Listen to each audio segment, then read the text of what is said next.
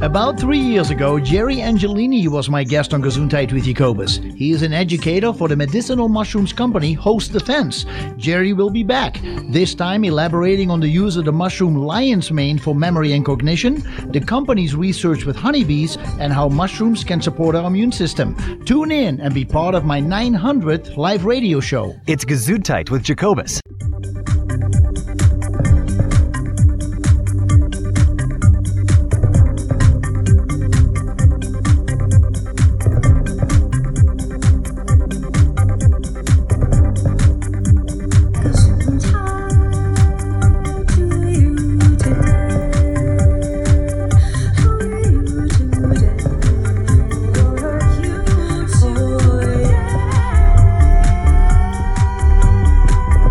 Welcome to Gesundheit with Jacobus, Health Talk Radio, integrating allopathic and all-natural medicine one show at a time.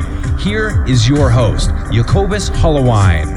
Good morning, everybody. Welcome to the show. It's nice to be with you. Jerry Angelini is my guest. He is an integrative practitioner with training and experience in psychiatric and chronic illness rehabilitation, and he is the Host Defense Education Director.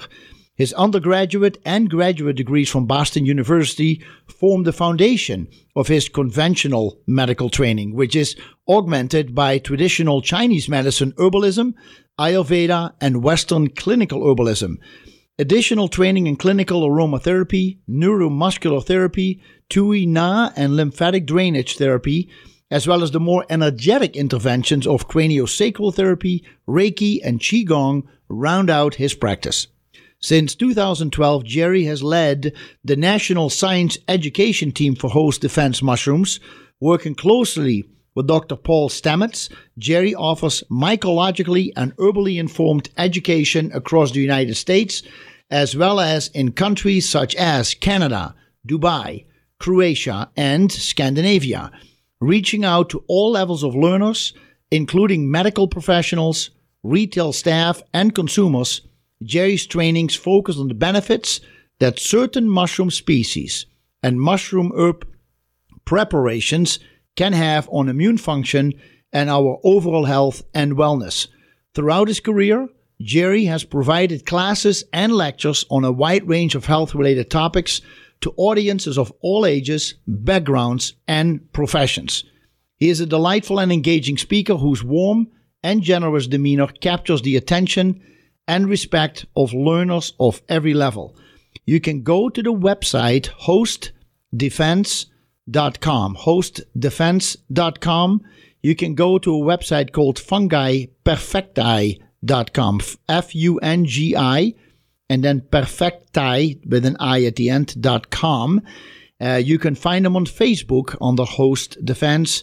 And if you need to get a hold of the company, by all means, 877-504-6926. 504-6926. Jerry, great pleasure to see you. Good morning to you. Good morning, Jacobus. It's great to be back on the show. Thank you. That is absolutely a pleasure. It was 3 years. I couldn't believe it. I said, Jerry must remember me. But you are so busy. You're traveling. You're traveling so much. And what a great topic. I really appreciate you want to share some with us, because mushrooms, when you read about it, the medicinal mushrooms are a fascinating topic because of all the research that has been done on it and the fact that it has been used for so long. Give us a little bit of insight on that, please. Yeah. Beneficial mushrooms, not just the ones that we eat, although those are also being studied pretty significantly, but the ones that have been used in traditional ethnobotanical practices, like traditional Chinese medicine, or maybe the approaches to health and wellness from Northern Europe and Russia, Eastern Europe, and also in North America, there are these fungal substances that have been used for literally centuries, and in some cases millennia.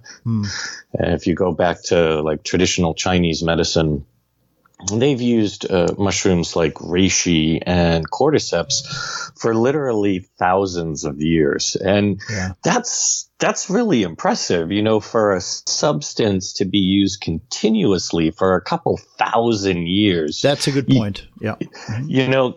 They figured something out about it, right? Yes. Yeah. There's something good that's going on there. And then when we take a look at the scientific research that's been carried out over the past 60, 70 years on some of these fungal substances for their beneficial impact on our health and wellness, it then just kind of brings that Western and Eastern, the clinical and the research together, and we're finding out tremendous information about these substances. It's been really beautiful to actually see them together. Now, Paul Stamets, the man who started Fungi Perfecti and then Host Defense right now, there is a relation there between, I think one is more the retail side and one is more the research side. Is that fair to say? So the Fungi Perfecti is the parent company. Okay. Paul has had Fungi Perfecti for, 3 decades. And that's where we do all of the growing. We sell direct to consumer through Fungi Perfecti. Okay. And Host Defense is more the wholesale aspect where we're selling to retailers. Although we do now have a Host Defense retail site on hostdefense.com where people can purchase that. But so Host Defense has become the brand name and Fungi Perfecti is the parent company. Okay.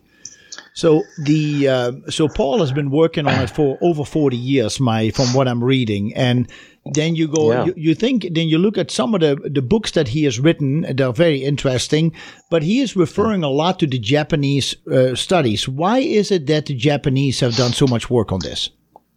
Do you think? Well, it's the Japanese studies, but also the Chinese studies, and it's just because both, that the Far East, they've been using these particular mushrooms in their ethnobotanical practice for literally 2 millennia. Okay. And so they have no fear around mushrooms. They have no preconceived negative emotions around mushrooms. They've been using them for health and wellness for centuries. And as they became more research-based, they, of course, brought their natural substances into that kind of research approach.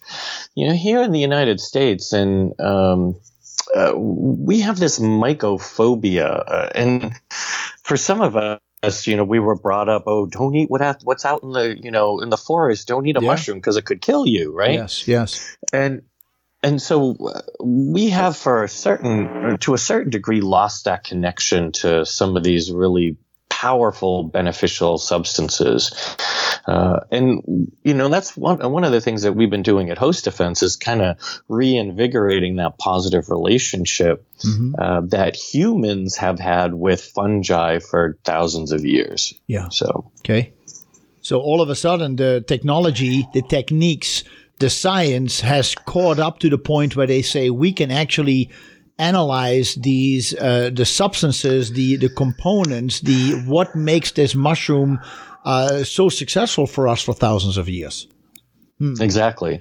And this is what you see a lot in the literature from China and Japan. They have broken down the various components, and there are different kinds. There are these polysaccharides, which are sugars, like really complex sugar molecules. Right. And then there are these terpene molecules that are more alcohol soluble. There are fat soluble molecules and even vitamins and minerals. And this group of substances we call extracellular metabolites, which the mushroom mycelium secrete. And these are things like enzymes and things like ergothioneine. And so there's all these really, really interesting compounds that you find in mushrooms that make them really complex substances that have a huge range of impact on our bodies. Is it and our minds too. Yeah. Is it so that the different mushrooms, and we're going to get more into this, the mushrooms that Host Defense is using and Fungi Perfecti is using, do they all have very similar components but in different gradations and different percentages, or are they sometimes really different? So they all have similar classes of compounds. So they'll have the polysaccharides and the terpenes and the sterols and lipids, but they look very different from species to species. Okay. So the ones that reishi has are very different in their structure and how they impact our physiology as compared to the ones, say, in lion's mane or cordyceps or chaga. Okay. So they have the same classes of compounds, okay, but the individual specific compounds are species specific for sure. Also, wow, okay. Good morning, caller. Thanks for joining the program today. What's your name? How can we help you? Hey, good morning. This is Chris. And wanted to ask your expert a question. I've been watching a movie on Alaska. Hold on a second. Are you on a speakerphone? I am on a. We can barely hear you. We can barely hear what you're saying. Really? Yeah. How's that? Is that better? That is a lot better. Okay. I've been watching a movie that is set in up around the Arctic Circle, the guy homesteading up there, and he is utilizing the it looks like fungal growth off of a some form of an aspen or a populus tree. On that, he's calling it cha-cha. Cha-cha? Cha-cha, and he makes tea out of it all the time, drinks it. I was just wondering if anybody had any idea what he was actually using there. It could be chaga. Yeah, that's probably chaga. What it is. Chaga, yes. Yeah. Especially when you get... I was wondering if your expert could expound a bit on chaga. Yeah, it's a very interesting mushroom. Do you want to stay on the line or you want to hang up? I'll just listen to what he said. Okay, cool. So he would like to know if you're welcome. Yeah, one of the mushrooms that's been used especially in Eastern Europe, Scandinavia, even in the British Isles, and also in the U.S. and Canada, is a mushroom called chaga, and its scientific name is Enonotus obliquus.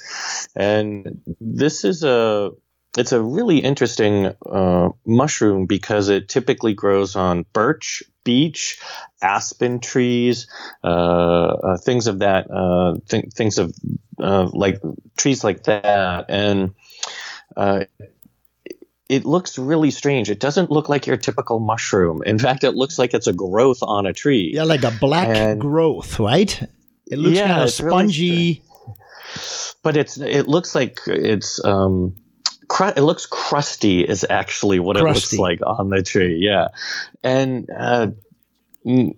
indigenous peoples have been using this particular mushroom for centuries as well. And what we have found in research associated with chaga is that it helps balance the immune system quite strongly, especially in tissue that has epithelial cells. Okay. Epithelial cells are what we like to call barrier tissues. So your skin has a lot of epithelial tissue associated with it. Mm-hmm. Your lungs have epithelial tissue, and your gastrointestinal tract is epithelial as well. Right. And what we found in research specifically is that chaga helps modulate the immune response to tissue that is prone to overreacting to things like pollen, animal dander, maybe even food reactivity. And it can balance how the immune system reacts and responds to help keep it more within what we would like to call like a Goldilocks zone. So it keeps it really balanced. Okay.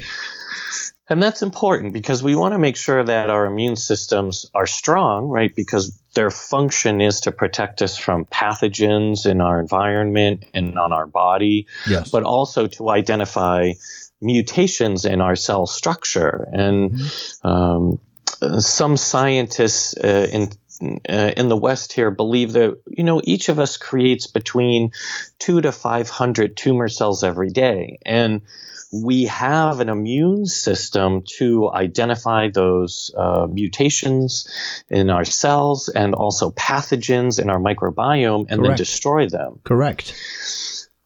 But one of the things that we've been noticing, especially in the Western world, is an increased incidence and prevalence of allergic reactivity and autoimmune reactivity. Right. And these two things are the immune system that have gone haywire. So they've gone overreactive. And interestingly enough, they are different cells within the immune system, as opposed to the cells that identify pathogens and cell mutations. So there's this weird, dysregulation that we're seeing more and more in today's world, a compromised immune response, but also overreactive at the same time. And chaga helps keep that immune response right in the middle. So it keeps it nice and strong where it's supposed to, but it helps reduce overreactivity. Wow, that's fascinating. I think I heard once also that chaga is good for the pineal gland and helping people sleep at night. Is that correct?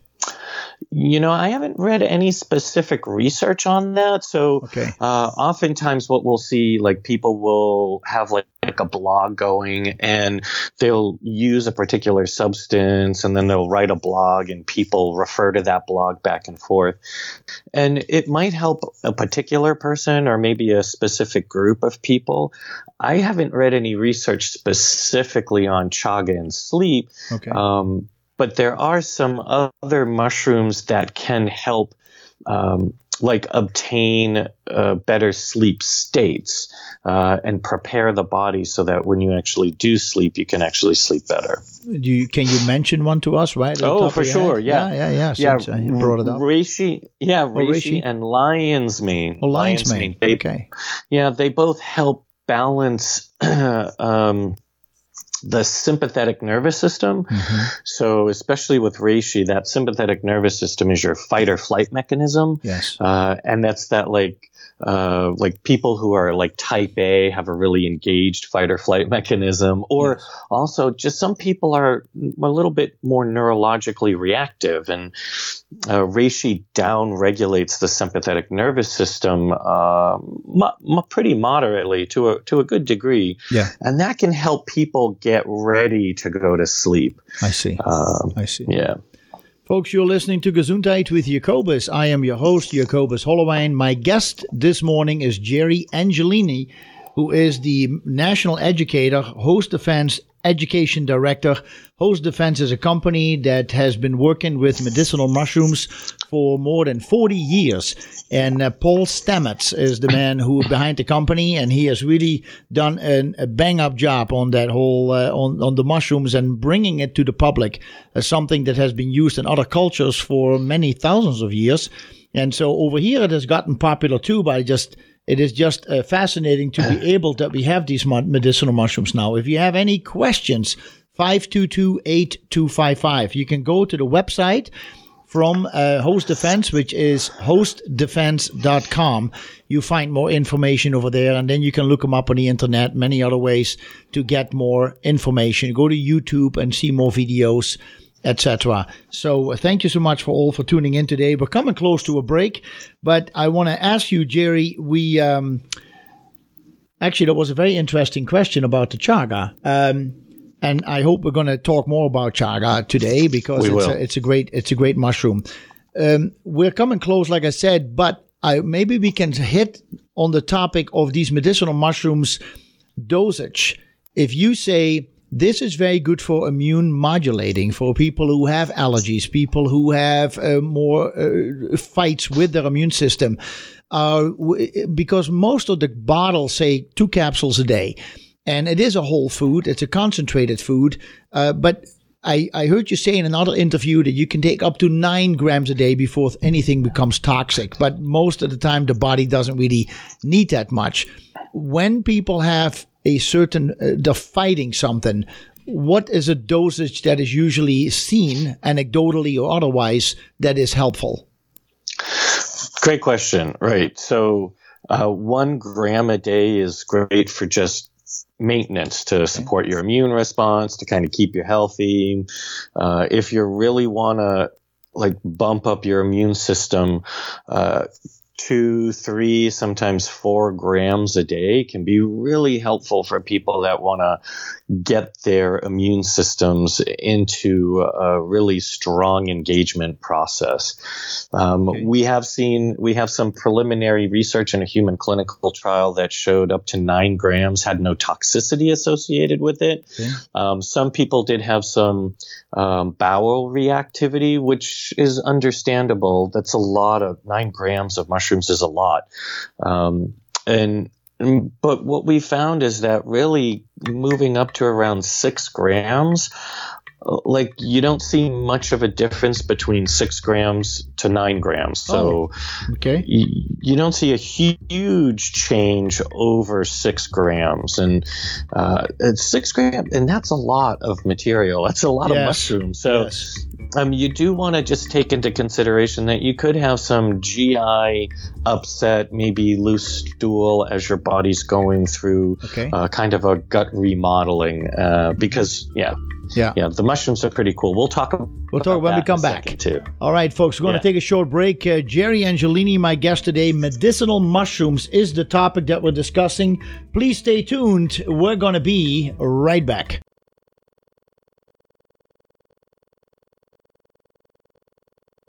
We have a caller on hold. Good morning, caller. Thanks for joining the program today. By the way, good morning, Jerry.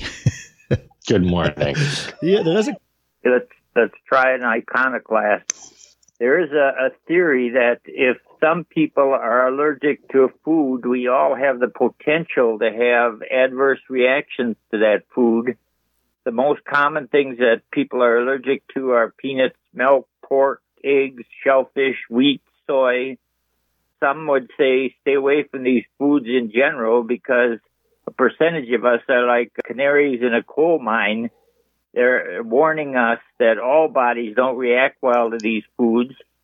So to extrapolate, since some people have terrible life-threatening reactions to some mushrooms, all mushrooms should be. Do you, with your experiences, see any validity in these concerns about overuse of mushrooms?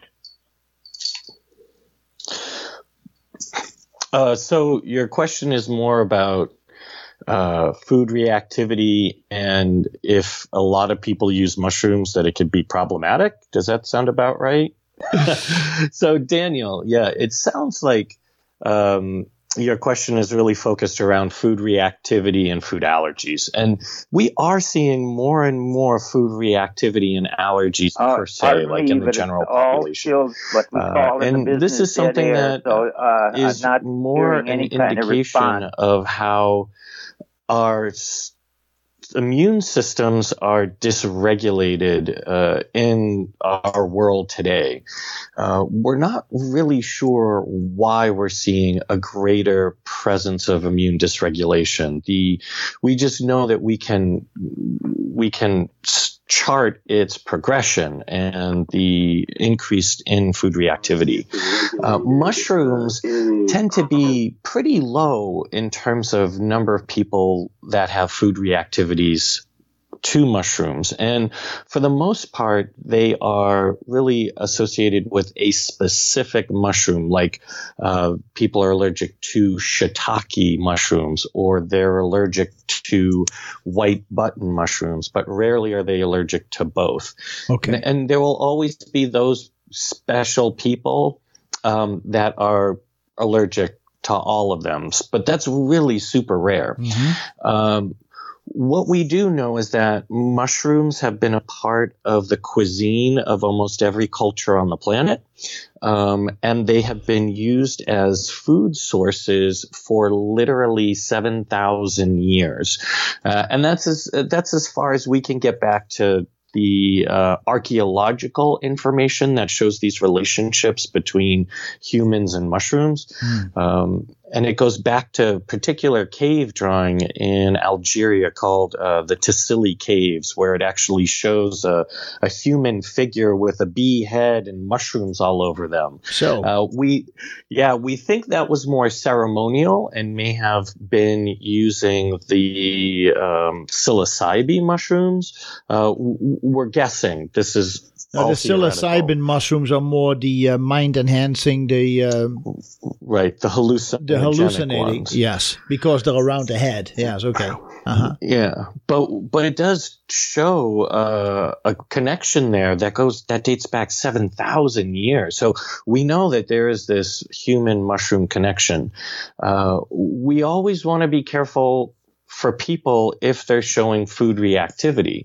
But just because people have a reactivity to like eggs, or maybe they're reactive to gluten, or maybe they're reactive to corn or soy, it doesn't mean that they're going to be reactive to any other substance. They might be, but they might not. So really you go through a process of figuring out what foods do you really work well with, what does your body really like using as a nutritional source, and what do they not.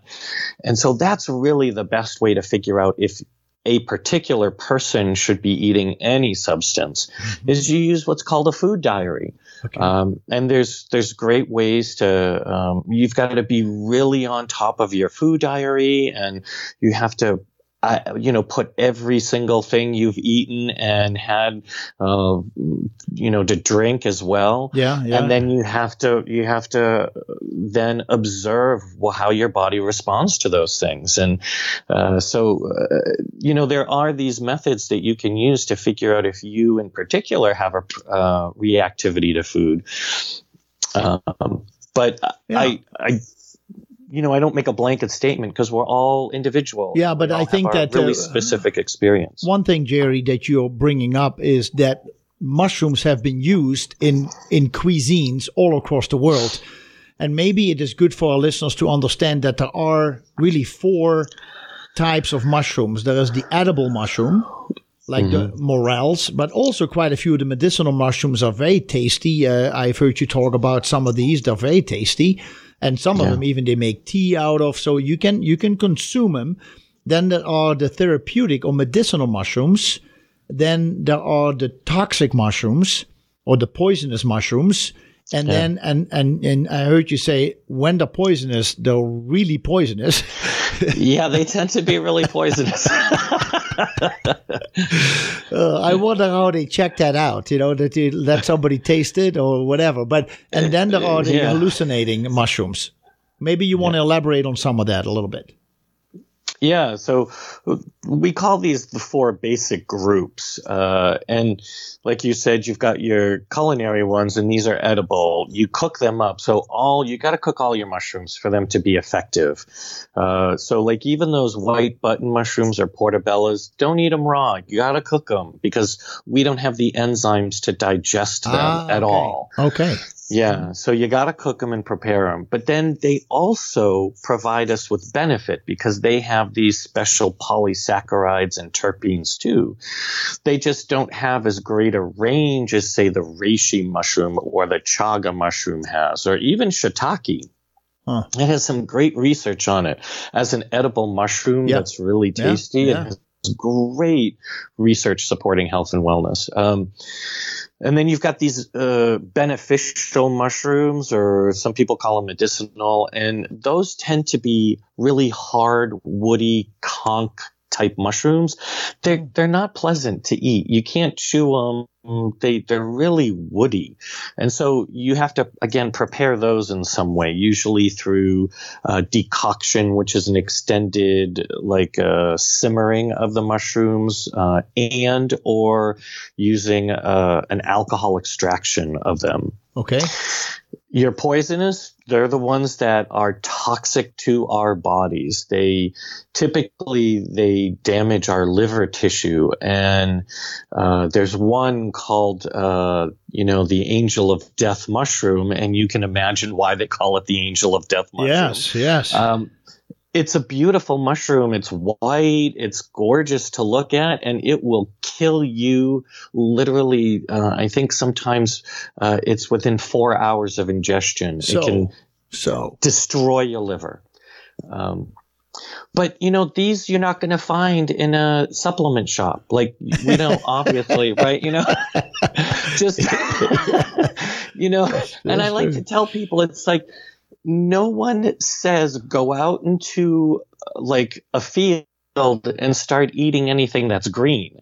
Oh, well, if it's green, it's an herb. It's got to be good for you. No one ever says that. Yeah. And just like that, we would never say just go out into the woods and start eating mushrooms. No, you don't do that. Like, yes. You go with someone who knows what they're doing. You have a field guide. You key out your mushroom and you take a spore print before you even think about eating it. Yes. And this is really important because there are some really deadly stuff out there. But then there are also the hallucinogenic mushrooms, and these are now starting to come under study.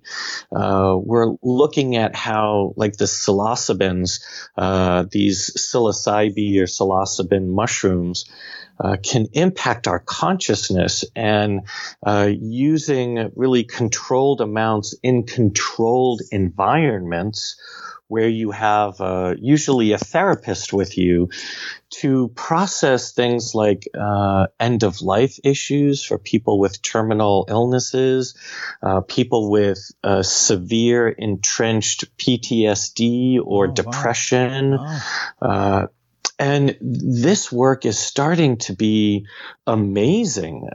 They're starting to see some really beneficial outcomes, but we still need to do a lot of research on it. And for sure, the hallucinogens, like just as a clinician, like I don't really consider them to be recreational. If we look at how they've been used in traditional cultures, they've always been used in a ceremonial manner under very specific circumstances. So, from that perspective, I think they can have tremendous outcomes with people and really support people's, especially their mental health and wellness. But we do need to take into consideration that it's like you take a hallucinogenic mushroom and you're on a ride for 8 hours and you can't get off the bus. You know what I mean? So,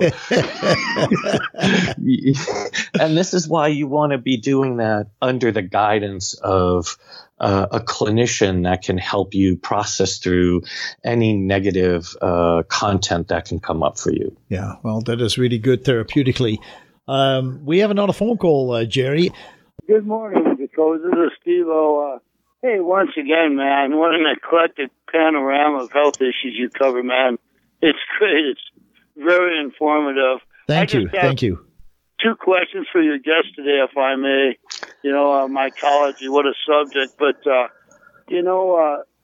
when you're talking about mushrooms that fall into the category, I guess, of therapeutic or medicinal mushrooms, are there certain compounds that they've identified as unique to those classes of mushrooms that make them so beneficial for certain, treating certain things like cancers? And secondly, when you're talking about, he talked about the amanitas, the destroying angels, and these common mushrooms most are familiar with, like shaggy mane or lion's mane and the morels. Is there any, because there are mushrooms that the taste could kill you, would your guest also, just for those of us that are more novice, maybe recommend what he consider a definitive field guide just for people who want to learn more about it and learn more about the mushrooms we have here locally? And once again, just thank you for your comments, Jacobus. Great show. And I just really appreciate just the variety of topics we cover on a weekly basis. It's pretty, it's incredibly informative, and it's just greatly appreciated. Well, thank you. Thank you very much, Steve-O. The first was, now it totally lost. Well, first, he was talking. Out of my brain. I would say let's start with what you remember. I was trying to listen to. Yeah. So, the field guides. The field guides. Just to let you know, That's not my specialty, like going out into the woods and looking for mushrooms. I am not like one of those, I'll give you a tour and point out all the different mushrooms kind of dude. I'm really, my specialty is clinical applications. But the National Audubon Society does have a field guide to North American mushrooms. I think that can be something that's helpful. There are other regional ones that you can find. Oftentimes, just popping onto Amazon and typing in mushroom field guides can provide you with some options. There is one by Alexander Schwab, which is Mushrooming Without Fear, the Beginner's Guide to Collecting Safe and Delicious Mushrooms. So that's another option out there. Every mycologist out there is going to have their favorite. So if you check with a specific mycologist or maybe mycological society within your general area, they may actually have some really great considerations and field guides to help you get out there and start looking. Because as our caller said, there's some really delicious mushrooms out there, like lion's mane, especially up in your area. Really? I think can be really tasty, and they grow on hardwoods, so they can be really choice edible mushrooms for sure. Mm-hmm. Well, we have another caller, or maybe Steve-O is calling back. Good morning, caller. Thanks for joining. What's your name? How can we help you? Yeah, it's Steve-O again. I'm sorry. Just the first question I asked that Jerry, I guess, didn't get was I was asking about the compounds or substances that have therapeutic or medicinal benefits in mushrooms. Are they unique to certain classes of mushrooms? And if so, what are they? And if you could just explain that more, I'd be really interested in hearing your comments. All right, Steve-O, I appreciate that. Thank you. Okay, thanks for calling back. You bet. Yeah, thank you, Steve-O. Yes, there are a group of different compounds. So, and I started to talk about them earlier, the ones that we call polysaccharides. These tend to fall and include substances called beta-glucans. There are others called heteroglucans and alpha-glucans. And these are really complex polysaccharide structures. So they're built on like a regular sugar structure, but they're helixical in configuration. They're three-dimensional. They're super complex. And these are the compounds that tend to engage our immune cells to help go after pathogens and cell mutations in our bodies. So they engage things like our natural killer cells and macrophages, which are the big eaters. Those are parts of our innate immune system that are they're pre-programmed to keep us healthy and help us stay alive for a long time. So those are those polysaccharides. You basically find them in anything with a fungal cell wall. So it's actually, they range all the way from yeasts like brewer's yeasts and Saccharomyces boulardii. Those have fungal cell wall structures, just like your lion's mane or shiitake or your agaricus species. There are these other compounds, though, that can either be beneficial or not beneficial. So like amanitin is the poison in the amanita mushrooms that will destroy your liver. Oh, wow. But if you look at those, other substances, there are other structures in other mushrooms, they can impact everything from modulating the immune system, which is keeping that immune system within the Goldilocks zone. Right. And the Goldilocks zone means not too hot, not too cold, just right. Exactly. Okay, good. Yeah. All right.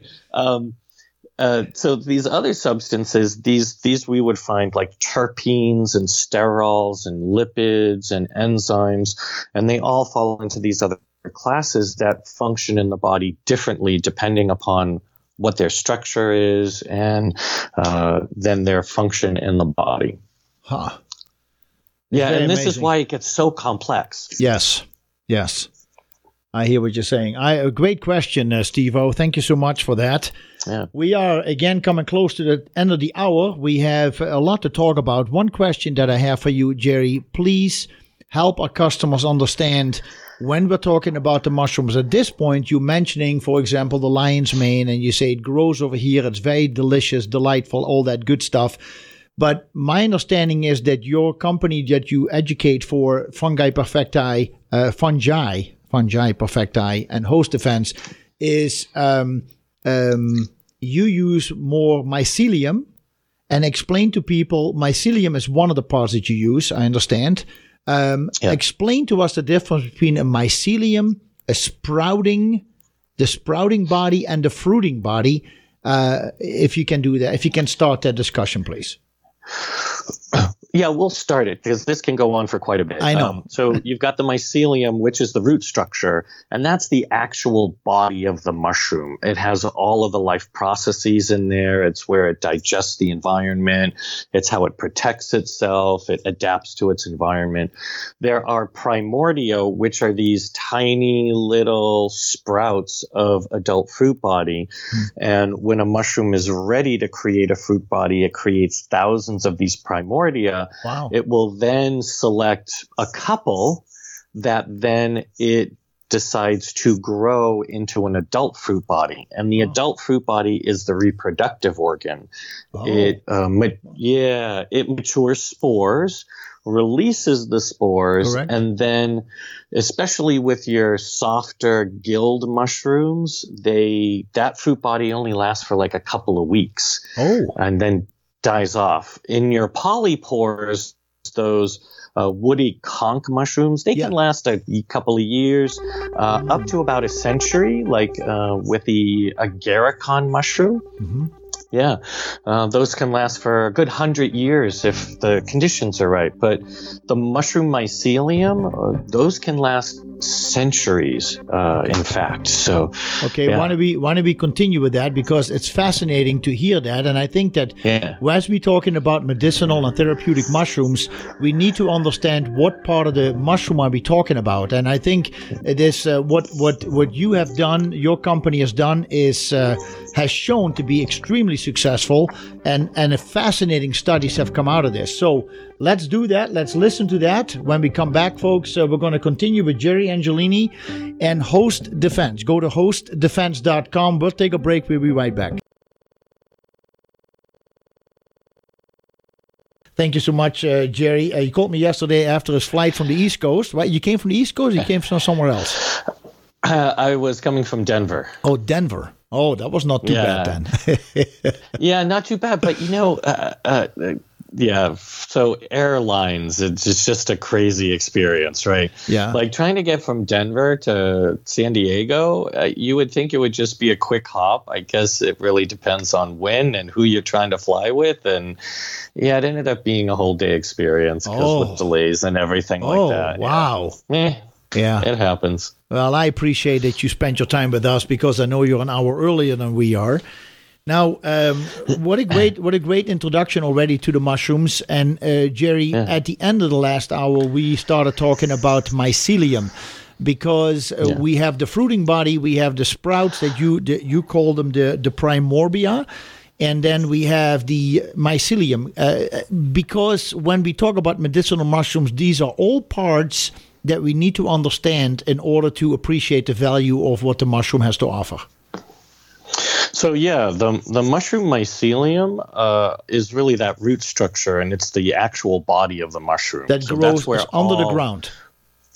Right, it's growing into whatever it's growing in. So whether it's wood or soil or grain, because like we grow our mushrooms on rice. Yes. And then we also grow our mushrooms on wood, because we actually use the whole mushroom. When we grow the mushroom on grain, it's because you can eat it. Like you can eat rice, but you can't eat wood. You can't put wood into a nutritional supplement, right? So we grow it on grain. The mushrooms inoculate that grain. They grow through it. They digest the grain. So it's actually fermented rice by the end of it. And the research we've done on the Host Defense product shows that both the mycelium and the fermented rice are immunologically active. So that mycelium is robustly supportive and engaging of our immune system, especially the ones that are, they focus on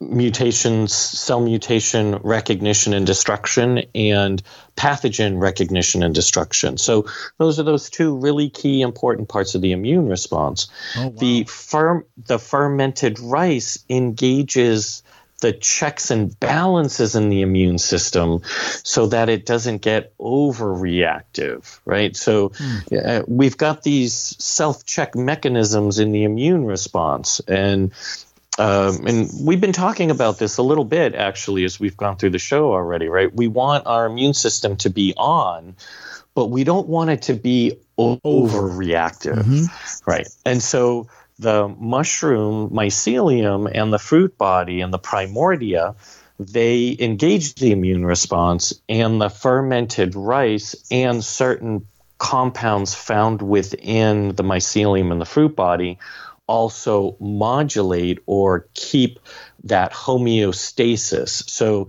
you've got compounds like polysaccharides. Those are those complex sugars that I was explaining earlier. Yeah. Those engage the immune response. And the terpenes, or the alcohol-soluble compounds, and the fermented rice, they engage the checks and balances. And this is why we want a whole mushroom, a complex extraction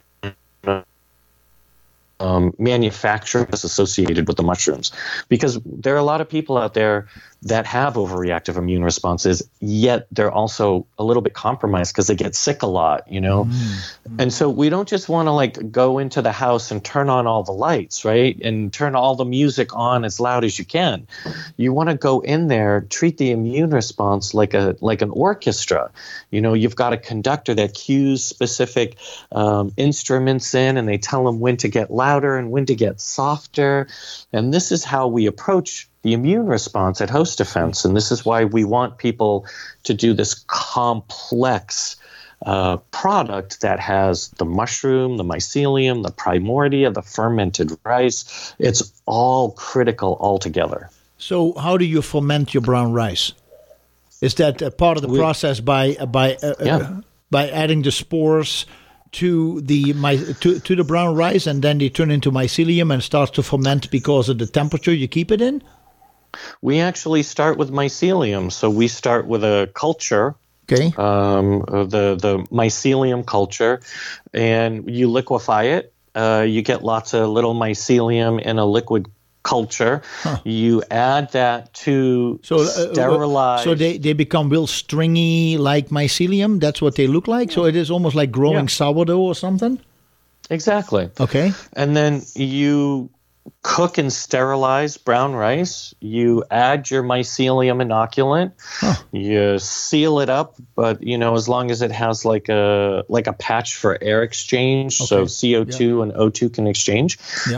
And you keep them at a particular temperature, and you watch for how they're growing through and how they're eating and digesting that rice and fermenting it. And yeah, so the ferment is the mycelium of whatever species we're growing.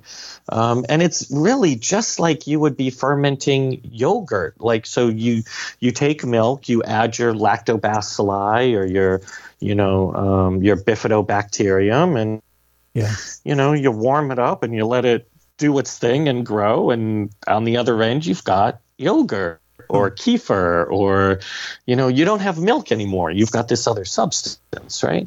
And that's exactly how it works at Host Defense. And have you tried different mediums such as corn or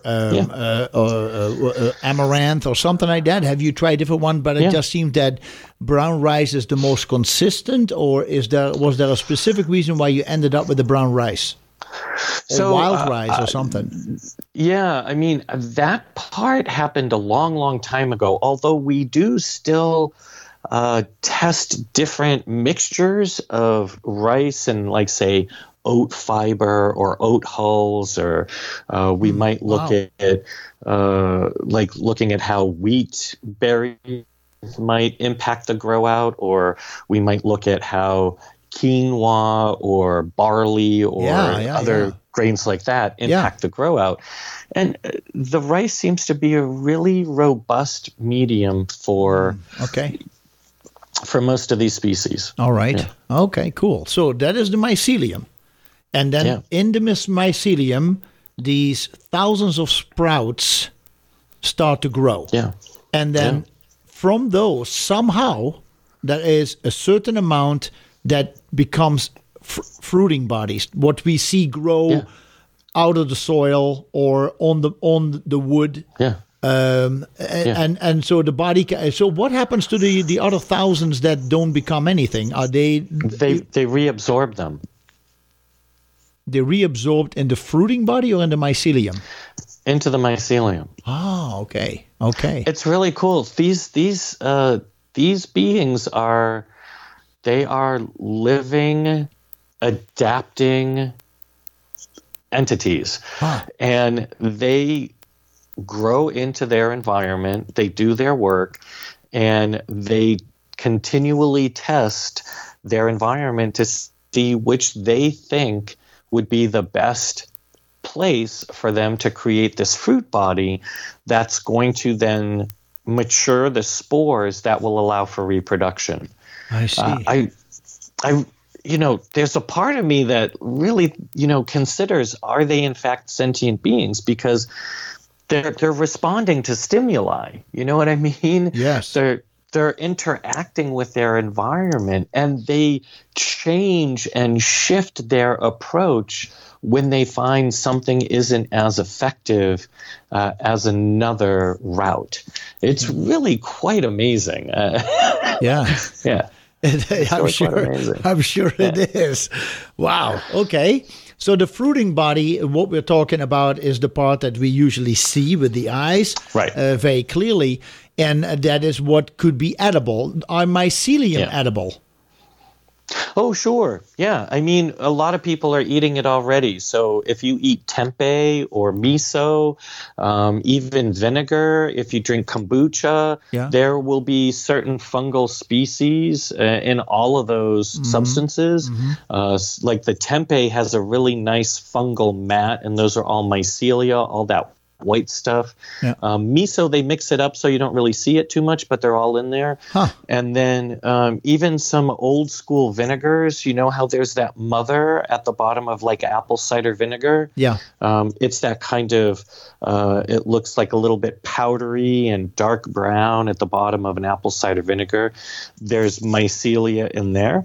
And so people are already eating them. Yeah, they are. All right, folks, Gesundheit with Jacobus. We can talk about some of these medicinal mushrooms, Jerry, to give people a rough idea. So now we understand the mycelium. We understand the what do you call it? There was a name for it. The Primordia, which are these sprouting bodies. How do you say it? Primord as in dog, IA. So Primordia. Primordia. Okay, thank you. And then we have the fruiting body and the spores, and it is grown at Host Defense on fermented brown rice. And so very good explanation, and it gives me a much better visual now how that's going. I'm a pretty visual guy. So if I get it, I get it. I can explain it. It's awesome. So names that I know of are names of medicinal mushrooms are chaga, turkey tail, reishi, maitake, lion's mane, shiitake. We have cordyceps. So some of you may have heard about these mushrooms before. Yeah. You may have taken them before, and now we'll try to make you understand that all these, they all have phenomenal overlapping compounds, but also specific ones for that mushroom. And the research that has been done, as Jerry mentioned in the first hour, in China and Japan, because they have been so much a part of their culture for so long, we're talking thousands of years, their science is now showing why they have been so successful over time for problems such as cancer, immune modulating, heart disease, brain health, cognitive function, digestive problems. And so as we are discussing today, we hope to get to you some understanding about the brain health, the cognitive function, also about the gut health, because the digestion is a big issue with people. And we see more and more that people come in, I see them at least at the store, and that's why I'm talking about it, with either stomach problems, small intestinal problems such as small intestinal bacterial overgrowth or SIBO. We have IBS, we have colitis. That is one, the chaga has shown good success with that. You hear that in the health bureau that is coming up at 10 o'clock. So the medicinal mushrooms have shown to help regulate digestive issues, but also they have shown to work really well for cognitive function. And I thought, Jerry, maybe we want to start elaborating on that a little bit and Sure. Tell us some of the things that you would like to share with us, please. Brain health and cognitive functioning are huge in today's world. So Yes. I definitely, we can start off there and then move and talk about the different mushrooms and how they can be supportive for digestive health and what we call the intestinal microbiome. And then we can even talk about, spring season stuff if you want. Yeah. And because that's, spring is springing, right? And Not here, a lot is of it? people. No, it's a little cold up there. We're expecting snow on Monday, so... Oh my gosh, right. But, in a month, you guys will come along with the rest of us down here. Yeah, yeah, we can laugh about it then, but not now. Yeah, right. If you want to start with the brain health and cognitive functioning, it's on so many people's minds, no pun intended. You know what I mean? Yeah, yeah, big time. Right. And really, the star mushroom there is lion's mane. The research on lion's mane and neurological support is specific to a class of compounds that are called cythine derivatives. And these include hericenones and erinacines. Hericenones tend to concentrate in the fruit body, and erinacines tend to concentrate in the mycelia. Now, that's just with the research that we have. So we might actually find that in specific lion's mane mushrooms, there might be a different concentration in different parts. So we always take research with a grain of salt, right? I mean, we're always learning. So, and this is one of the things that I like to tell people. We have to be really careful how we read the research, because research can be a little bit misleading if we really don't take it into consideration, all the methods and whatnot associated with it. But with the research that we have about lion's mane, we have actually found that it supports something called nerve growth factors in our body. Oh, wow. And the nerve growth factors, our own nerve growth factors, then signal our stem cells, the ones that live in our bodies, to differentiate and grow into neurological tissue. And this is brilliant because neurological tissue is really slow in regenerating, and at least in humans it is. It just takes time, and it takes a tremendous amount of nutrient too. So you've got to have really healthy fats like your omega-3s and your omega-9s, right? You want some really clean, stable, stay away from oxidized and trans fats, and but those omega-3s and 9s are critical for cell membrane health and neurological health. And, your B vitamins, especially B12 and B6, those are really important in neurological development. And we want to make sure that we have adequate, calcium and magnesium too, and zinc and boron. So those micronutrients, right? And the lion's mane is kind of like a catalyst. It tells our body to say, oh, we want to grow more neurological tissue. And it's been found in the preliminary research to support peripheral neurological regeneration. So those are things like your arms and fingers and legs and toes, but also in the central nervous system, so your brain and your spinal cord. So this is like whole body neurological support, which is really wonderful. And now everyone's going to respond to it differently, right? What we are seeing anecdotally, so in clinical usage, is that the more acute the problem, so say someone had an injury and they started using lion's mane a day after the injury. You're talking about brain injury or whatever. Okay. Could be external, could be a peripheral injury. They're reporting that they're feeling better quicker than, say, a person who had an injury 5 years ago. And this makes sense because, if you give your body 5 years, it's kind of adapted. It's created a new normal. And so you're bringing in this substance that supports neurological functioning that's basically adapted a long time ago. And it doesn't mean that you won't get any benefit. Many people do report some benefit, like maybe increased cognitive functioning, maybe even increased neurological receptivity in their extremities.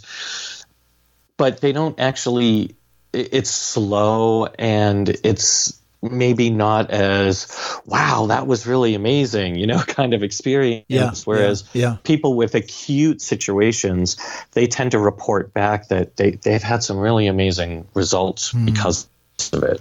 Yeah. So we like to just remind people that everyone is very different, and timing of when you use the mushrooms can potentially have an impact on outcome. Mm-hmm.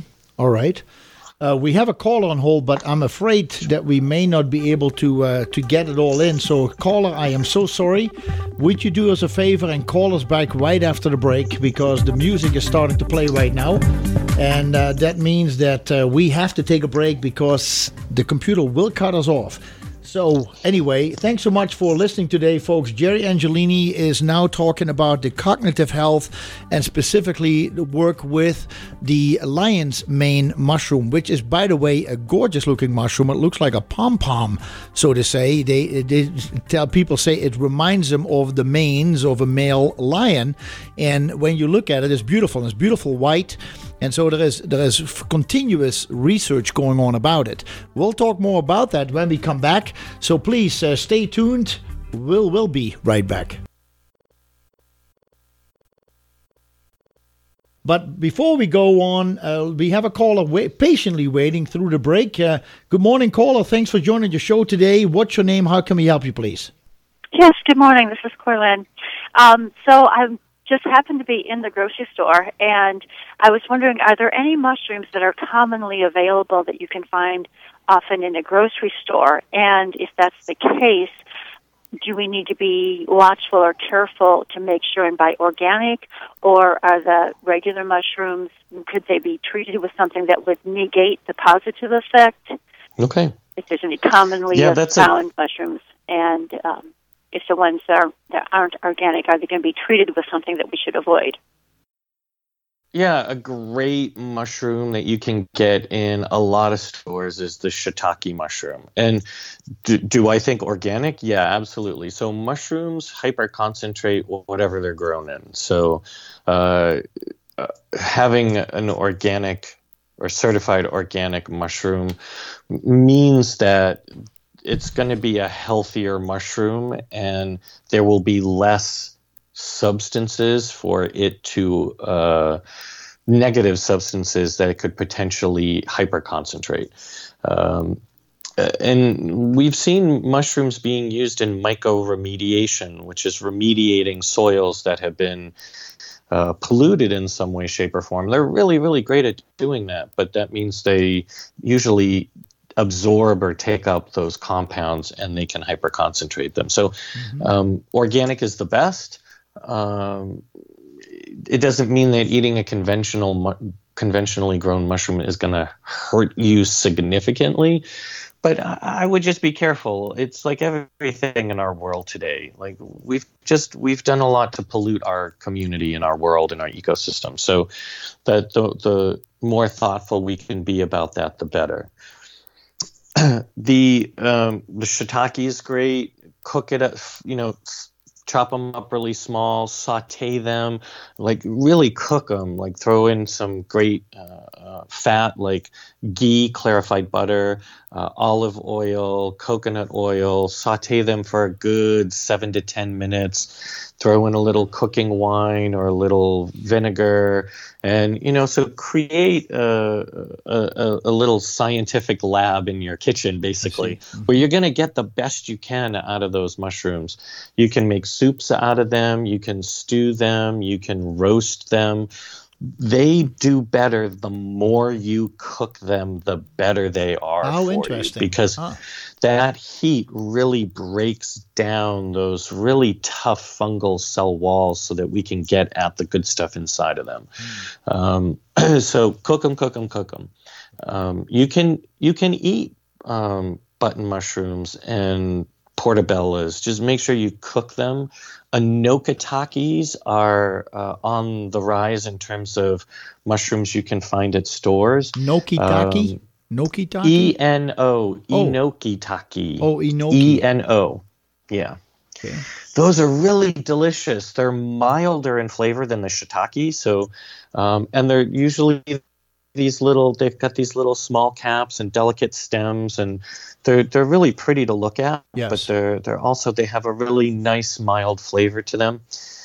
You can get dried morels. They tend to be pretty expensive. Yeah, unless there's a lot of people over here hunting morels. They got their own secret place, and they some of them. I know one person who gets them by the truckload. Yeah, she's there. You go. Yeah. Yeah, chanterelles are also delicious. Oh, they're like really wonderful mushrooms. And again, just cook them really well. Like let them develop in the saute pan. Yeah. And they really do. The more they cook, the more you actually experience their flavor, but also their benefit. We're talking at the end of the last half hour about the cognitive function. We are realizing that as people get older, we see more and more Alzheimer's developing. It's been a big problem. I have discussed Alzheimer's on the program before.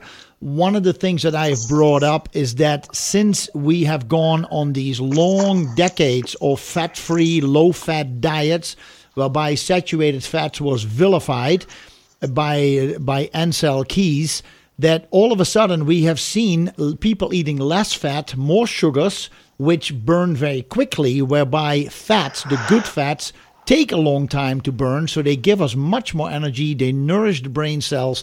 We also have seen an increase in Alzheimer's in people who have been on statin drugs because they're being told their cholesterol is too high for whatever reason. And so the statin drugs, because cholesterol is important for hormone production, they have discovered the first hormone made from cholesterol is pregnenolone, which then converts into DHEA and progesterone in different directions. But that the people who have Alzheimer's, most of them, especially when they're on statin drugs, are very low on pregnenolone. So there is a direct combination to that. You already mentioned vitamin B12 and B6. You mentioned the fats.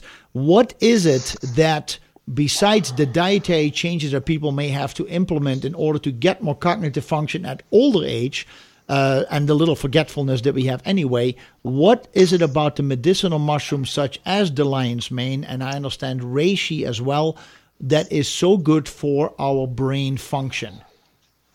So they've been studying something called ergothioneine, and this is a particular compound found specifically in the cell wall of all mushrooms. And there has been some correlational research that shows that people who are eating mushrooms and have higher levels of ergothioneine in their bodies have lower incidence of cognitive decline.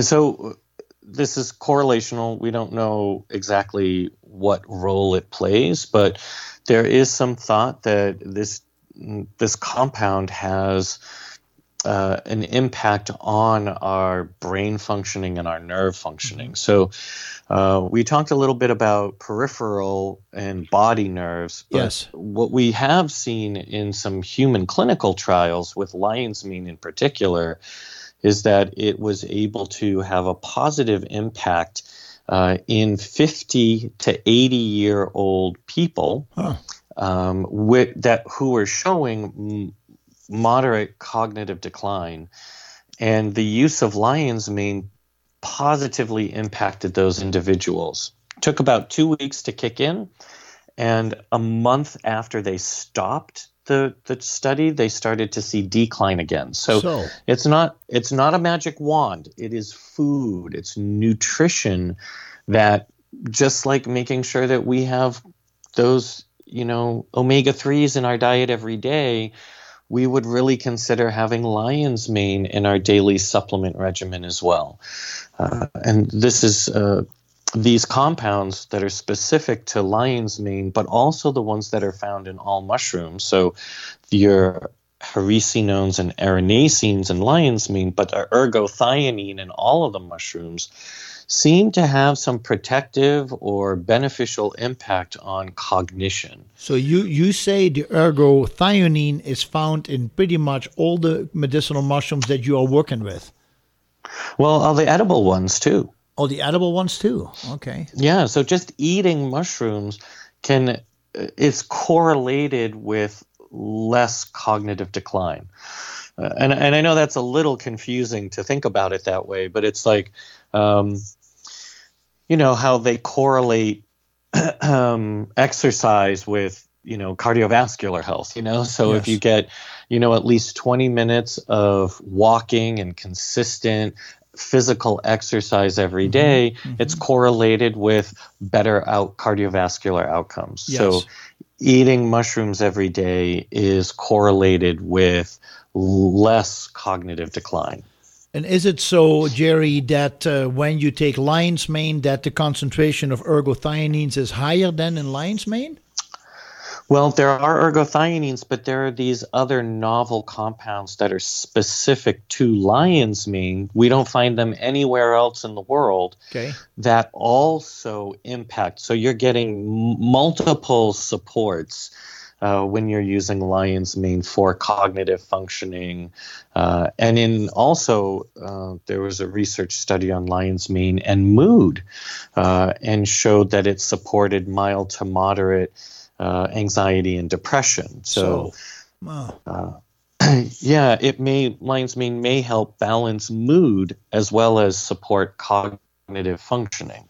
Yeah, it is. You mentioned depression and mood and anxiety and OCD. These are all things that have shown to really affect a larger percentage of the population, all the way from preteens all the way to ripe old age. And we have to admit that because of the changes in diet over the last 50 years, that generations have been affected. And hopefully we have to seriously look at it as a problem. We cannot just look at somebody who has an amputated arm or leg as somebody with a disease, or somebody who has cancer or cirrhosis or something, that we say, oh, that person is really sick. Mental health and emotional health is very important, because it is the stimulator to what the physical body can do. And I see indeed that through the generations with the suicides, the depression, the anxiety, the fighting that so many people have on a daily basis, this is a big, big, big problem. And I was not aware that all the medicinal mushrooms, and including the edible mushrooms, have these compounds that are very good for the brain and nervous function. Yeah, and it's interesting, when we're talking about mental health, for sure, diet has a huge impact on that. But we are also more stressed out in our world today than we've ever been. The technology that keeps people's brains engaged and always on all the time, and negative information that's continuously fed to us, these trigger specific fight or flight reactions within our body. And that continued stress over and over and over, this is well proven, it degrades our health significantly over time. So really, turn off the TV, turn off your phone, or make sure that you have beautiful music, or watch some nature shows or stuff like that. You're right. Get away from the news. It's so negative right now in our world. Yeah. So bring back some positive. They have those even on YouTube. You can get the waterfall thing going on, or you can get it's like a movie of a bubbling brook or something like that, and put it in the background, or have it so when you're looking at it, it's something beautiful that triggers what we call the parasympathetic nervous system, or the rest and digest, so that you have some peace in your body and in your mind. That's what we really need to do that. And what we've actually found is that reishi and lion's mane help down-regulate that fight or flight mechanism. So it takes people out of that hyper-aroused state, and it helps people just breathe and relax more, which is critical in long-term health. Good point, Jerry. Jerry Angelini, the director of education of the company Host Defense Medicinal Mushrooms, which are available at the Gesundheit Nutrition Center in case you are looking for more information about it. We also have books over there that you can browse through and look at some of the research that has come out. But if you are in the neighborhood today or next week, check out the Host Defense Medicinal Mushroom Group, and maybe there is something for you in there. It's very well possible, because it covers a wide range of different health issues. I really, Jerry, when you listen to it, I think indeed that the lack of nutrients have been a big issue of cognitive decline. But at the same time, I heard somebody say the other day, I'm sure you've heard it too, with the whole social media and the smartphones and everything that is going on, we are more connected than any other time ever in history. And still, depression and suicides are up because people are so lonely. It's almost an oxymoron. How in the world is this possible? So there is either something that is an effect from the radiation from these little tools that we're looking at all the time, that we feel we are engaged with, that has an effect. I mean, they have looked at the magnetic and electronic waves coming of the different cell phones, and they see indeed that it can disrupt nervous function in our body. For sure. And that's why I appreciate your saying we need to find time where we are disconnected, and that we go in nature, go for a walk, look at something positive, etc. Yeah. So when you talk about peripheral nerves, there are people who come in the store and who talk about peripheral neuropathy. Would lion's mane indeed, has it shown to help people with peripheral neuropathy? So the research is on animals at this point in time. So we don't have any human clinical trials on it. Any anecdotal stories? Right, and that's really what we're coming at this point. The reports that we get and we hear just out in the field is that for many people using lion's mane, at maybe 1 gram, 2 grams, maybe 3 grams, most people do really well at 2 grams. They find that it helps. It supports their neurological system. They have better feeling. They have less some of the discomfort that can be associated with peripheral neuropathy. But again, this is going to be very individual. Every person is going to respond very differently to this. Some people respond within a couple of weeks. Some people, it takes a good 6 months.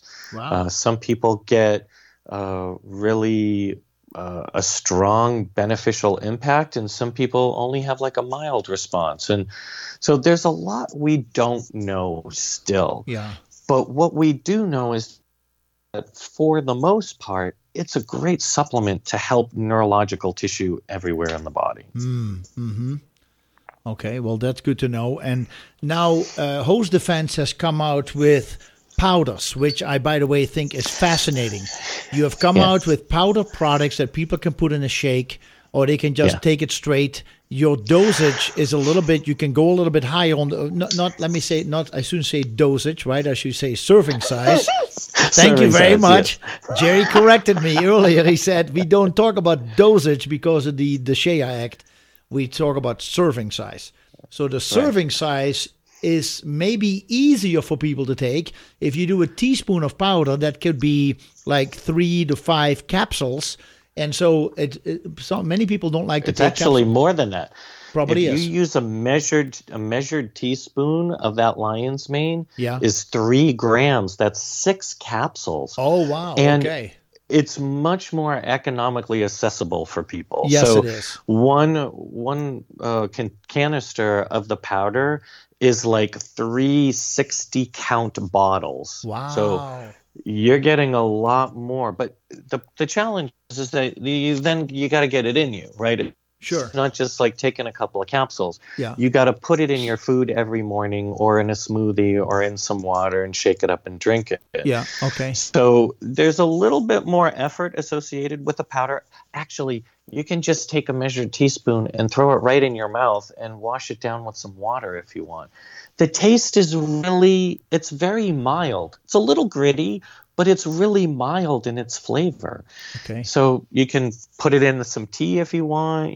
I wouldn't put it in coffee, but people do that. Mm-hmm. Whatever, I actually put it in a little bit of coconut milk because I love coconut milk. Yeah, okay. Tastes great. Yeah, sure. That's a great idea. So that is new. That is relatively new for you. You have come out with a combination of products that are good for brain health or energy, or the athletes amongst us. Wonderful idea. Definitely great. Yeah.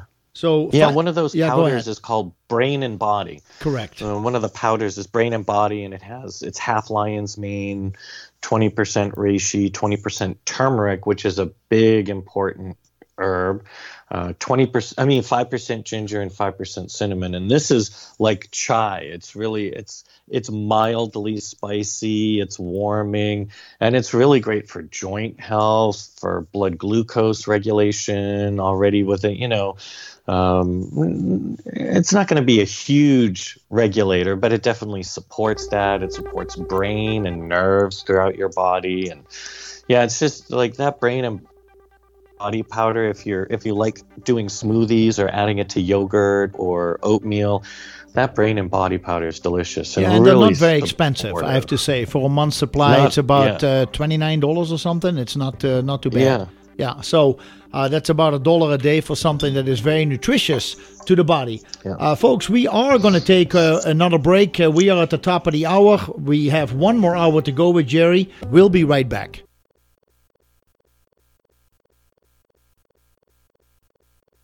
Are there any studies on PubMed that are done on medicinal mushrooms that you happen to be aware of? Oh gosh, PubMed is a great resource for mushrooms that have been studied in peer-reviewed journal articles. Also, Google Scholar is a great resource too. Okay. I would say 99.9% of the information on Google Scholar is researched articles. So both PubMed.gov and GoogleScholar.com they're great resources to look up the research. Okay, and then the one that you have, the mushroomreferences.com, is that something that was set up by Fungi Perfecti? It was, and so it's much more specific. It's not as wide in its breadth of references. So we take a look at some of the research that's most recent, and then we put it on Mushroom References so that people can take a look at it. Great. And I appreciate that, because we can talk all we want, but if people actually have a chance to look up some things and learn more and become more educated and see which mushroom could actually be good for them, that'd be wonderful. In my commercial, thank you so much. In my commercial that I just played, I mentioned the chaga mushroom, which we brought up in the very first hour. One of the things that I mentioned is that it has shown anti-inflammatory properties in the intestines. And as we discussed before the program, we said we do want to talk about intestinal health or digestive health in general, because there is such a big issue going on. And I can come up with all kinds of explanations. One of them that I keep telling people, if there is any indigestion, be it bloating, gas, acid reflux, diarrhea, constipation, anything like that, first of all, start with not diluting the stomach acid, because the stomach acid is really important for liquefying all the proteins and fats and carbohydrates and all the nutrients before they go down the pipe into the rest of the digestion. And I tell people that try not to drink 45 minutes before you eat. Don't drink while you eat, and try not to drink for 45 minutes after you eat, unless in that whole, let's say, 2-hour period, you maybe sip a little bit of liquid, maybe up to 7 ounces if needed. But if you don't need it, get used to it. You'll find out that your digestion is much better. That is just one tip I have. But the research on medicinal mushrooms, Jerry, has been really well, and chaga is one of them. It mentions for ulcerative colitis. What can you tell us, please, about some of the digestive suggestions that you have? Yeah, so some great research is preliminary in nature. It's mostly on animals. But we do start to see that reishi and chaga and even lion's mane have an impact in the intestinal tract in a couple of different ways. The first is that all three of mushrooms can modulate the immune response. So that means that oftentimes what's happening in the intestinal tract, there's a specific set of tissues there called the gut-associated lymphatic tissue, or the GALT. And this is densely populated immune tissue. And when we eat food that our body doesn't like, it triggers that GALT, or the gut-associated lymphatic tissue, and triggers an immune kind of hyperreaction. Lion's mane, reishi, chaga, any of these have been shown in digestive distress. We're having a problem with your audio. That immune response. I'm so sorry. We've been having some issue with your audio, and you keep cutting out. And so I know that what you're talking about, the GALT, the gut-associated lymphatic tissue, that I never heard about. Yeah. That's very interesting. And you're talking about that reishi, chaga, and lion's mane have effect on the intestinal tract, and they also help to modulate the immune response. So, okay, go ahead. It also looks at your picture. Yeah, let's give it another try, Jerry. The lion's mane, the chaga, and the reishi, they balance that immune response in the intestinal tract. So this can be really important for people who have reactivity to food, and their digestive tract is super reactive or sensitive. Yes. The other research on these three mushrooms has to do with the intestinal microbiome, right? So more and more people are hearing about the microbiome, and this is all of those microbes that live in our intestinal tract that help us, digest our food, and we've got both probiotic and pathogenic microbes. And what we know is that these mushrooms in preliminary research help our probiotic microflora like lactobacilli and bifidobacteria. Mushrooms help them thrive in our intestinal tract. And this is really great because we see that it's helping not just one aspect of digestion, it's helping like 2 or 3 modes of activity within our digestive tract. So the mushrooms help the immune cells function better that need to function better. It helps reduce overreactivity within the immune system, and it helps our probiotic microflora thrive. Okay. Very interesting. So, but not to the point, as we sometimes talk about small intestinal bacterial overgrowth, now people start becoming, or SIBO, people get worried that they have too many bacteria, that they're overdoing it on taking probiotics, for example, which I can totally understand. And what I recommend people is do one brand for a month. And then if you want to continue, use another brand for another month, and just different strains just start nourishing the bacteria so that you don't get stuck to just one brand doing that all the time. What you're saying is that the medicinal mushrooms have shown to go, certain specific medicinal mushrooms have shown to go in the intestines and actually work more like a prebiotic, kind of to help stimulate the development and the health of our own bacteria.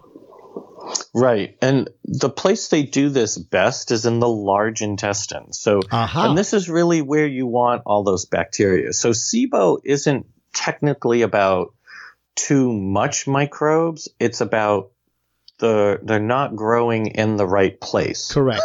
Yeah. So really what we want is those microbes to colonize in your large intestine, like so the lower part of your small intestine, and throughout the large intestine.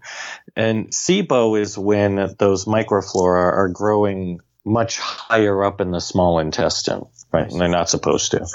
So we want to kind of bring all of that down lower in the intestinal tract. So the mushrooms and things like bifidobacteria and your bacillus species like Bacillus coagulans and Bacillus subtilis, those are all large intestine colonizing microbes. Yes. And those are great. And we know that the mushrooms are prebiotics for those species, which is really wonderful. Yes. It specifically helps that large intestine function better too. Okay, so indeed, excuse me. So indeed, the medicinal mushrooms, using them in general for as a food, as a concentrated food item that has so many micronutrients in it that different parts of our whole system, be it the body, be it the mind, be it in this case the intestines, the mushrooms literally will go where the body needs them, and is therefore a great stimulant and an adjunct, let's call it a therapy or a food for that will make our body simply work better as a whole. Yes, I agree.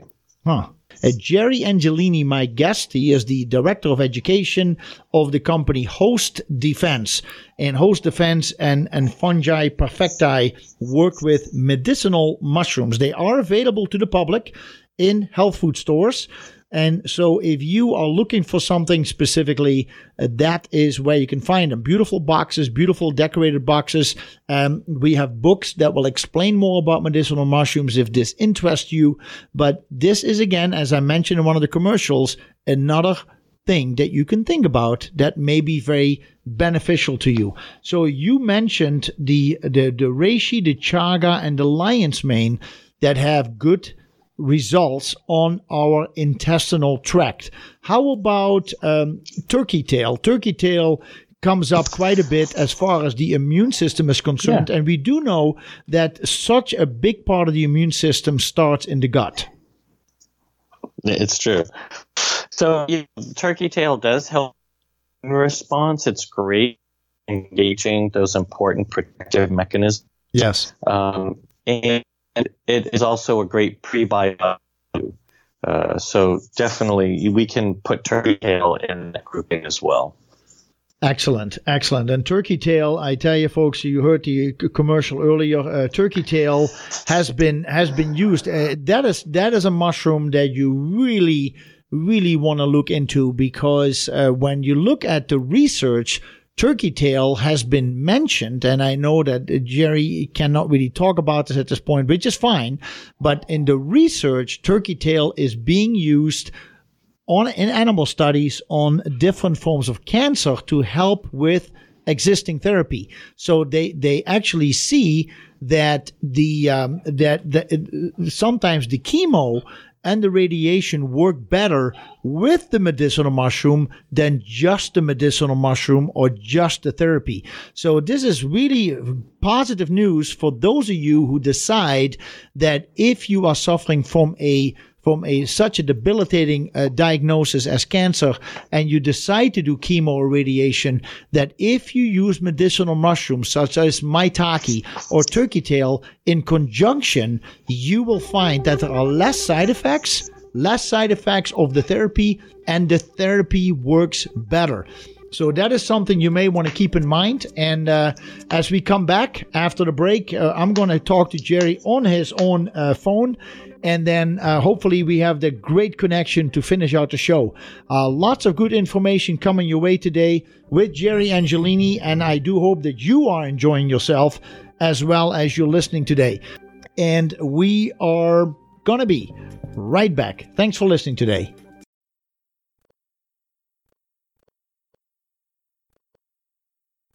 One thing, before we go back to Jerry, one thing I haven't even mentioned, which is that today I'm really proud. This is the 900th live show. I've been looking forward to this moment. That when would it happen?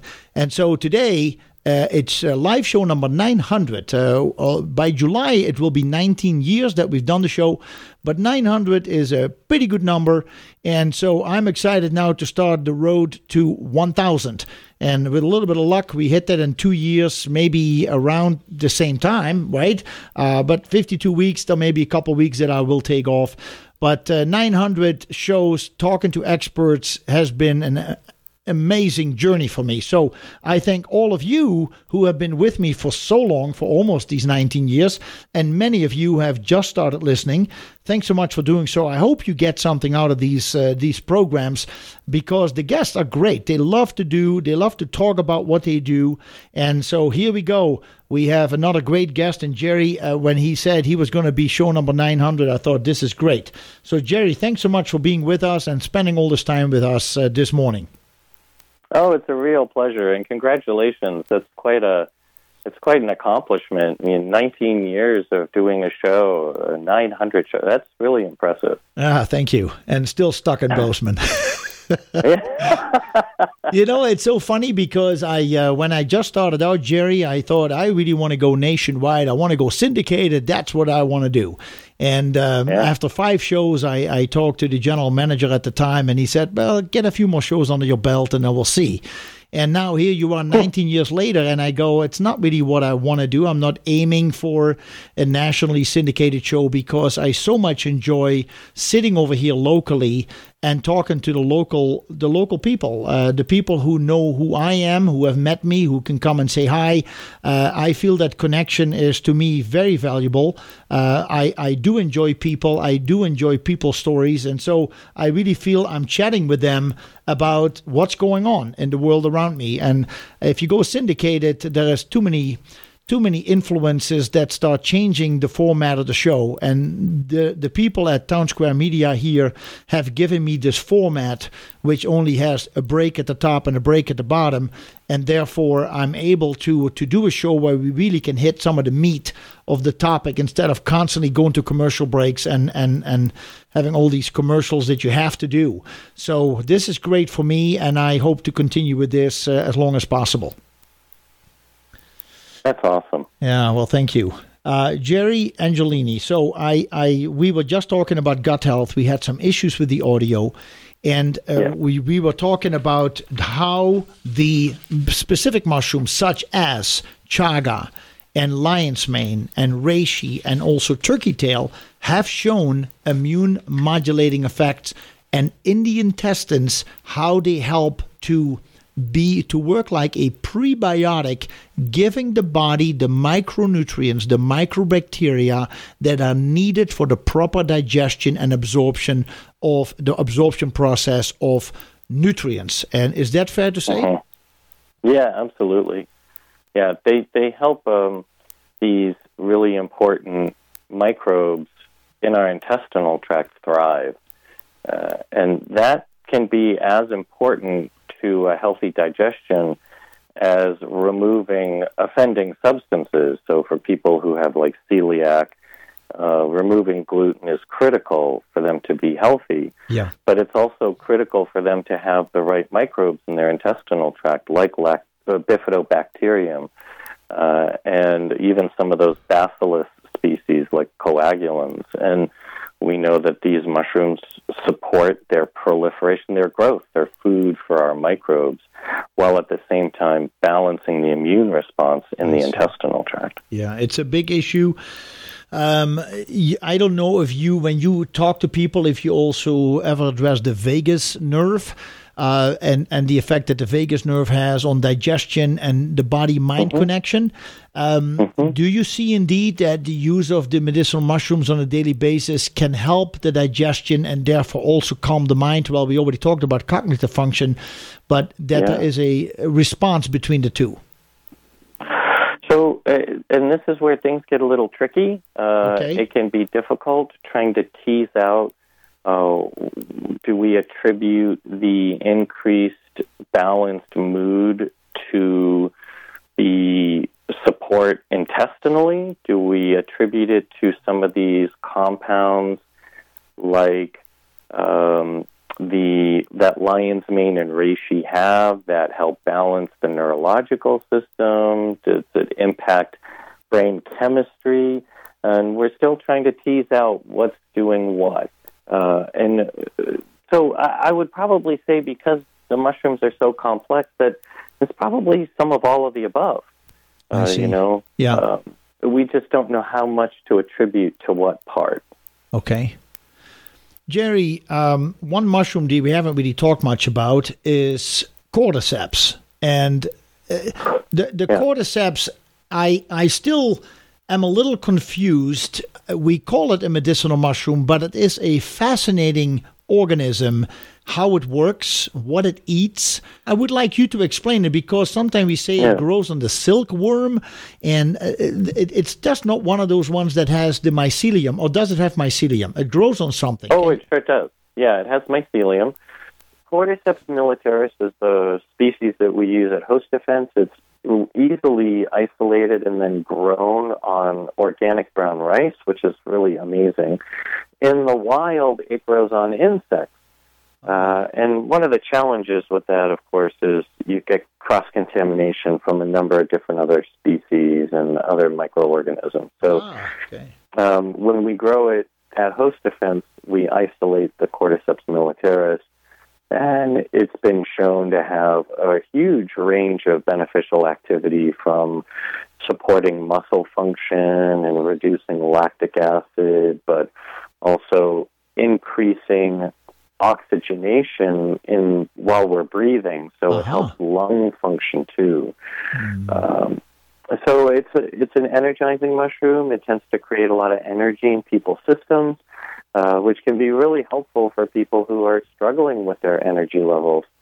But it can also be helpful for athletes.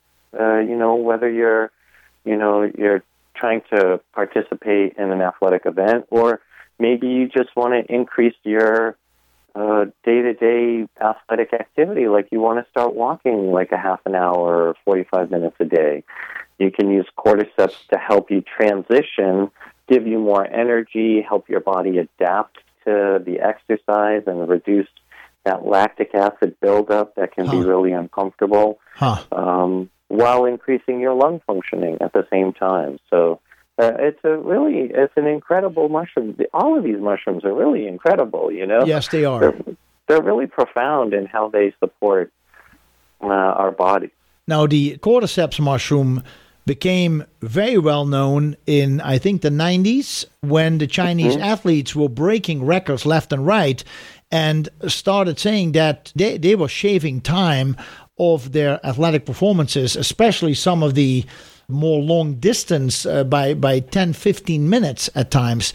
And they said, well, we're using cordyceps during our training regimen as part of a dietary intake. And what have you, from studies like that, what have you seen, how long people need to take this to start seeing some changes? Because we're living, sadly enough, in a society where people expect that when they take it tonight, tomorrow they're going to be so much better, and so they're a little impatient instead of looking at the long-term effects of the benefits. So liquid cordyceps, people will feel it within like 10 minutes, 20 minutes. Wow. Yeah, you'll actually feel energized if you were to take 1 or 2 dropperfuls of the liquid cordyceps. You'll feel that really rapidly. Capsule takes a little bit of time. It takes about maybe an hour or so before it really kicks in. You got to digest through it, and you got to do some digestion yourself of that material, and then absorb it. So it can take like an hour, maybe 2 hours before you feel it. But even first-time users, that liquid cordyceps, that will go right to work for you. So if you need some energy, you need some support of the lungs, this is a wonderful, wonderful mushroom. And I tell you that if you folks have a chance, do your own research on what has been tested with cordyceps. Phenomenal. I mean, the studies on some debilitating diseases and cordyceps has been well published and well respected, and the anecdotal information that's coming out from people using it, there are blogs about it, there are articles about it, so you can find more information, especially if you're struggling with some of these health related issues. Now, I want to ask you something else as far as products are concerned. Host Defense, a great line, very pure, organic. It's wonderful. I heard you explain in another interview, one of the products that the Host Defense has is called the Stamets 7, named after Paul Stamets, his 7 favorite mushrooms. There is another one that is called My Community, and that is 17 different mushrooms. I heard you explain the My Community. It's fascinating, and this is one of these mushrooms that I often tell people, just get the mushroom that you want, and this is the My Community is like a multivitamin, but it's really a very special product. Can you explain that to us, please? Right. So it's not going to give you a USRDA of your vitamins. It's more like you can compare it to a whole body support. You've got Cordyceps reishi, Chaga lion's mane. It's got maitake in there, Agaricus blazei, and messima. So we've talked about 5 of those mushrooms. So it's going to help everything from neurological support. It's going to help with energy. It's going to help the intestinal tract. It's going to help lung functioning. It hits the whole body. So for people that are oftentimes, I got this going on and I got that going on and I have this other thing too, or maybe they just want to feel better overall in their life, Stamets 7 is a great place to start. Okay. And you've got capsules or powders or liquid. If you do the powder, you can take a half a teaspoon, so like measure it out like a measured half teaspoon. You can put it in the smoothie, you can put it in your yogurt or your oatmeal or your cereal, Or maybe use a full teaspoon, which would be 3 grams, and that's going to really energize you as you go through your day. It's a great way to get the mushrooms and that fermented rice substrate in your body in a really nice amount. But for people that want to do capsules, you can take 1 or 2 at breakfast, 1 or 2 at lunch. If you like liquids, you can do a dropper full or 2 at breakfast, a dropper or 2 at lunch. Notice again how I'm keeping it in the beginning of the day, because these energize people, especially over time. So the longer you use them, the more your body responds to them. And if you take them at 9 o'clock at night, you may find yourself up for a couple hours. Yeah, take them during breakfast, lunch, maybe before dinner if you've got a long evening ahead of you and you want to give yourself a little bit of an extra boost. You can do it like around 4 or 5 o'clock in the afternoon. Yeah. But yeah, breakfast and lunch is best. Okay. But the My Community, because it has all these 17 mushrooms, that is, I think I heard you explain before that they synergistically give each other more power than the milligrams you actually get in that specific product. They work synergistically to help each other function better. Is that correct? And that's what the preliminary research is showing us, that there's an additive effect that they have on engaging the immune response. So if you really want to get your immune system in the fight, so you've got some kind of cancer situation or you're fighting a cold, and we're not talking about curing these things, we're talking about engaging your immune response. Yes. That My Community is going to be great for that, because you've got this synergism that's occurring, and these 17 mushrooms really get your immune system into the fight. And like we said earlier, your serving size, even though it says 1 gram, that's for a healthy individual, right? Yes. But if you want to supercharge your immune response, maybe you're doing 2 grams or 3 grams or 4 grams a day, while you need to really get your body into action. Yes. And then you back down to about 1 gram a day so that maybe you 2, maintain it. 1 or 2. Okay. Well, that's I mean, especially if you have an ongoing issue, maybe you just take 2 grams a day, or you switch over to Stamets 7 and you do 2 to 3 grams a day of Stamets 7, I see. But, this is kind of the way you can use these different products to support each other and get your immune system strongly engaged in the process. I see. I do want to ask something that was announced as part of the promo. There is work done on honeybees. Can you tell me what's going on? So Host Defense, Fungi Perfecti, and Washington State University, the Department of Entomology, have been working together to collaboratively find a response to colony collapse disorder, which is a situation with honeybees and bumblebees and wild bees where the Varroa destructor mite, this is a small parasite, feeds on bees, but also vectors in viruses that are really damaging to those bees. And what we found, with working with Washington State University, is that the reishi mushroom, those mycelia, the root structure, they secrete these substances that are antiviral in bees. It's been shown to reduce viruses like deformed wing virus and Lake Sinai virus significantly. So we're really excited. The first set of research has been very positive. We've even published in Nature Scientific Reports on the effect of polypore mushrooms against bee viruses.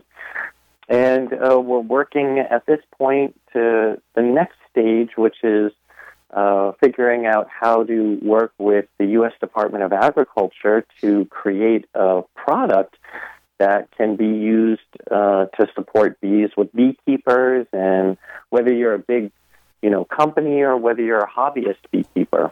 Yeah.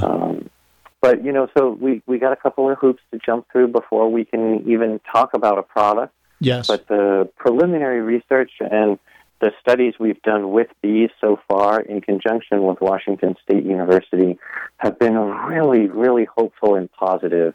It's very, very exciting. There is a website, now I don't know if that is related with yours. It's called Give Bees a Chance, like you have Give Peas a Chance, Give Bees a Chance. Is it givebeesachance.com or .org? I think it's .org, and there's also Bee Friendly Initiative, which is BEE, friendlyinitiative.org. That's another one you can look at, or WSU.edu,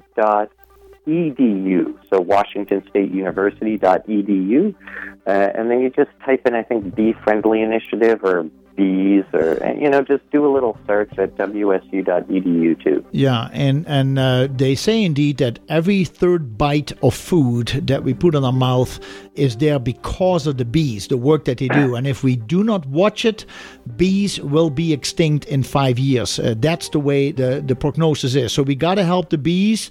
Very important. Don't kill them. Serve them. Jerry, we've come to the end of the hour. I thank you so much for spending all your time with us. I wish you the best with all your studies and research, and I hope to talk to you again soon. Thank you, Jacobus. It's always a pleasure being on the radio show with you. Thank you so very much. You bet. Folks, we'll talk to you next week. See you then.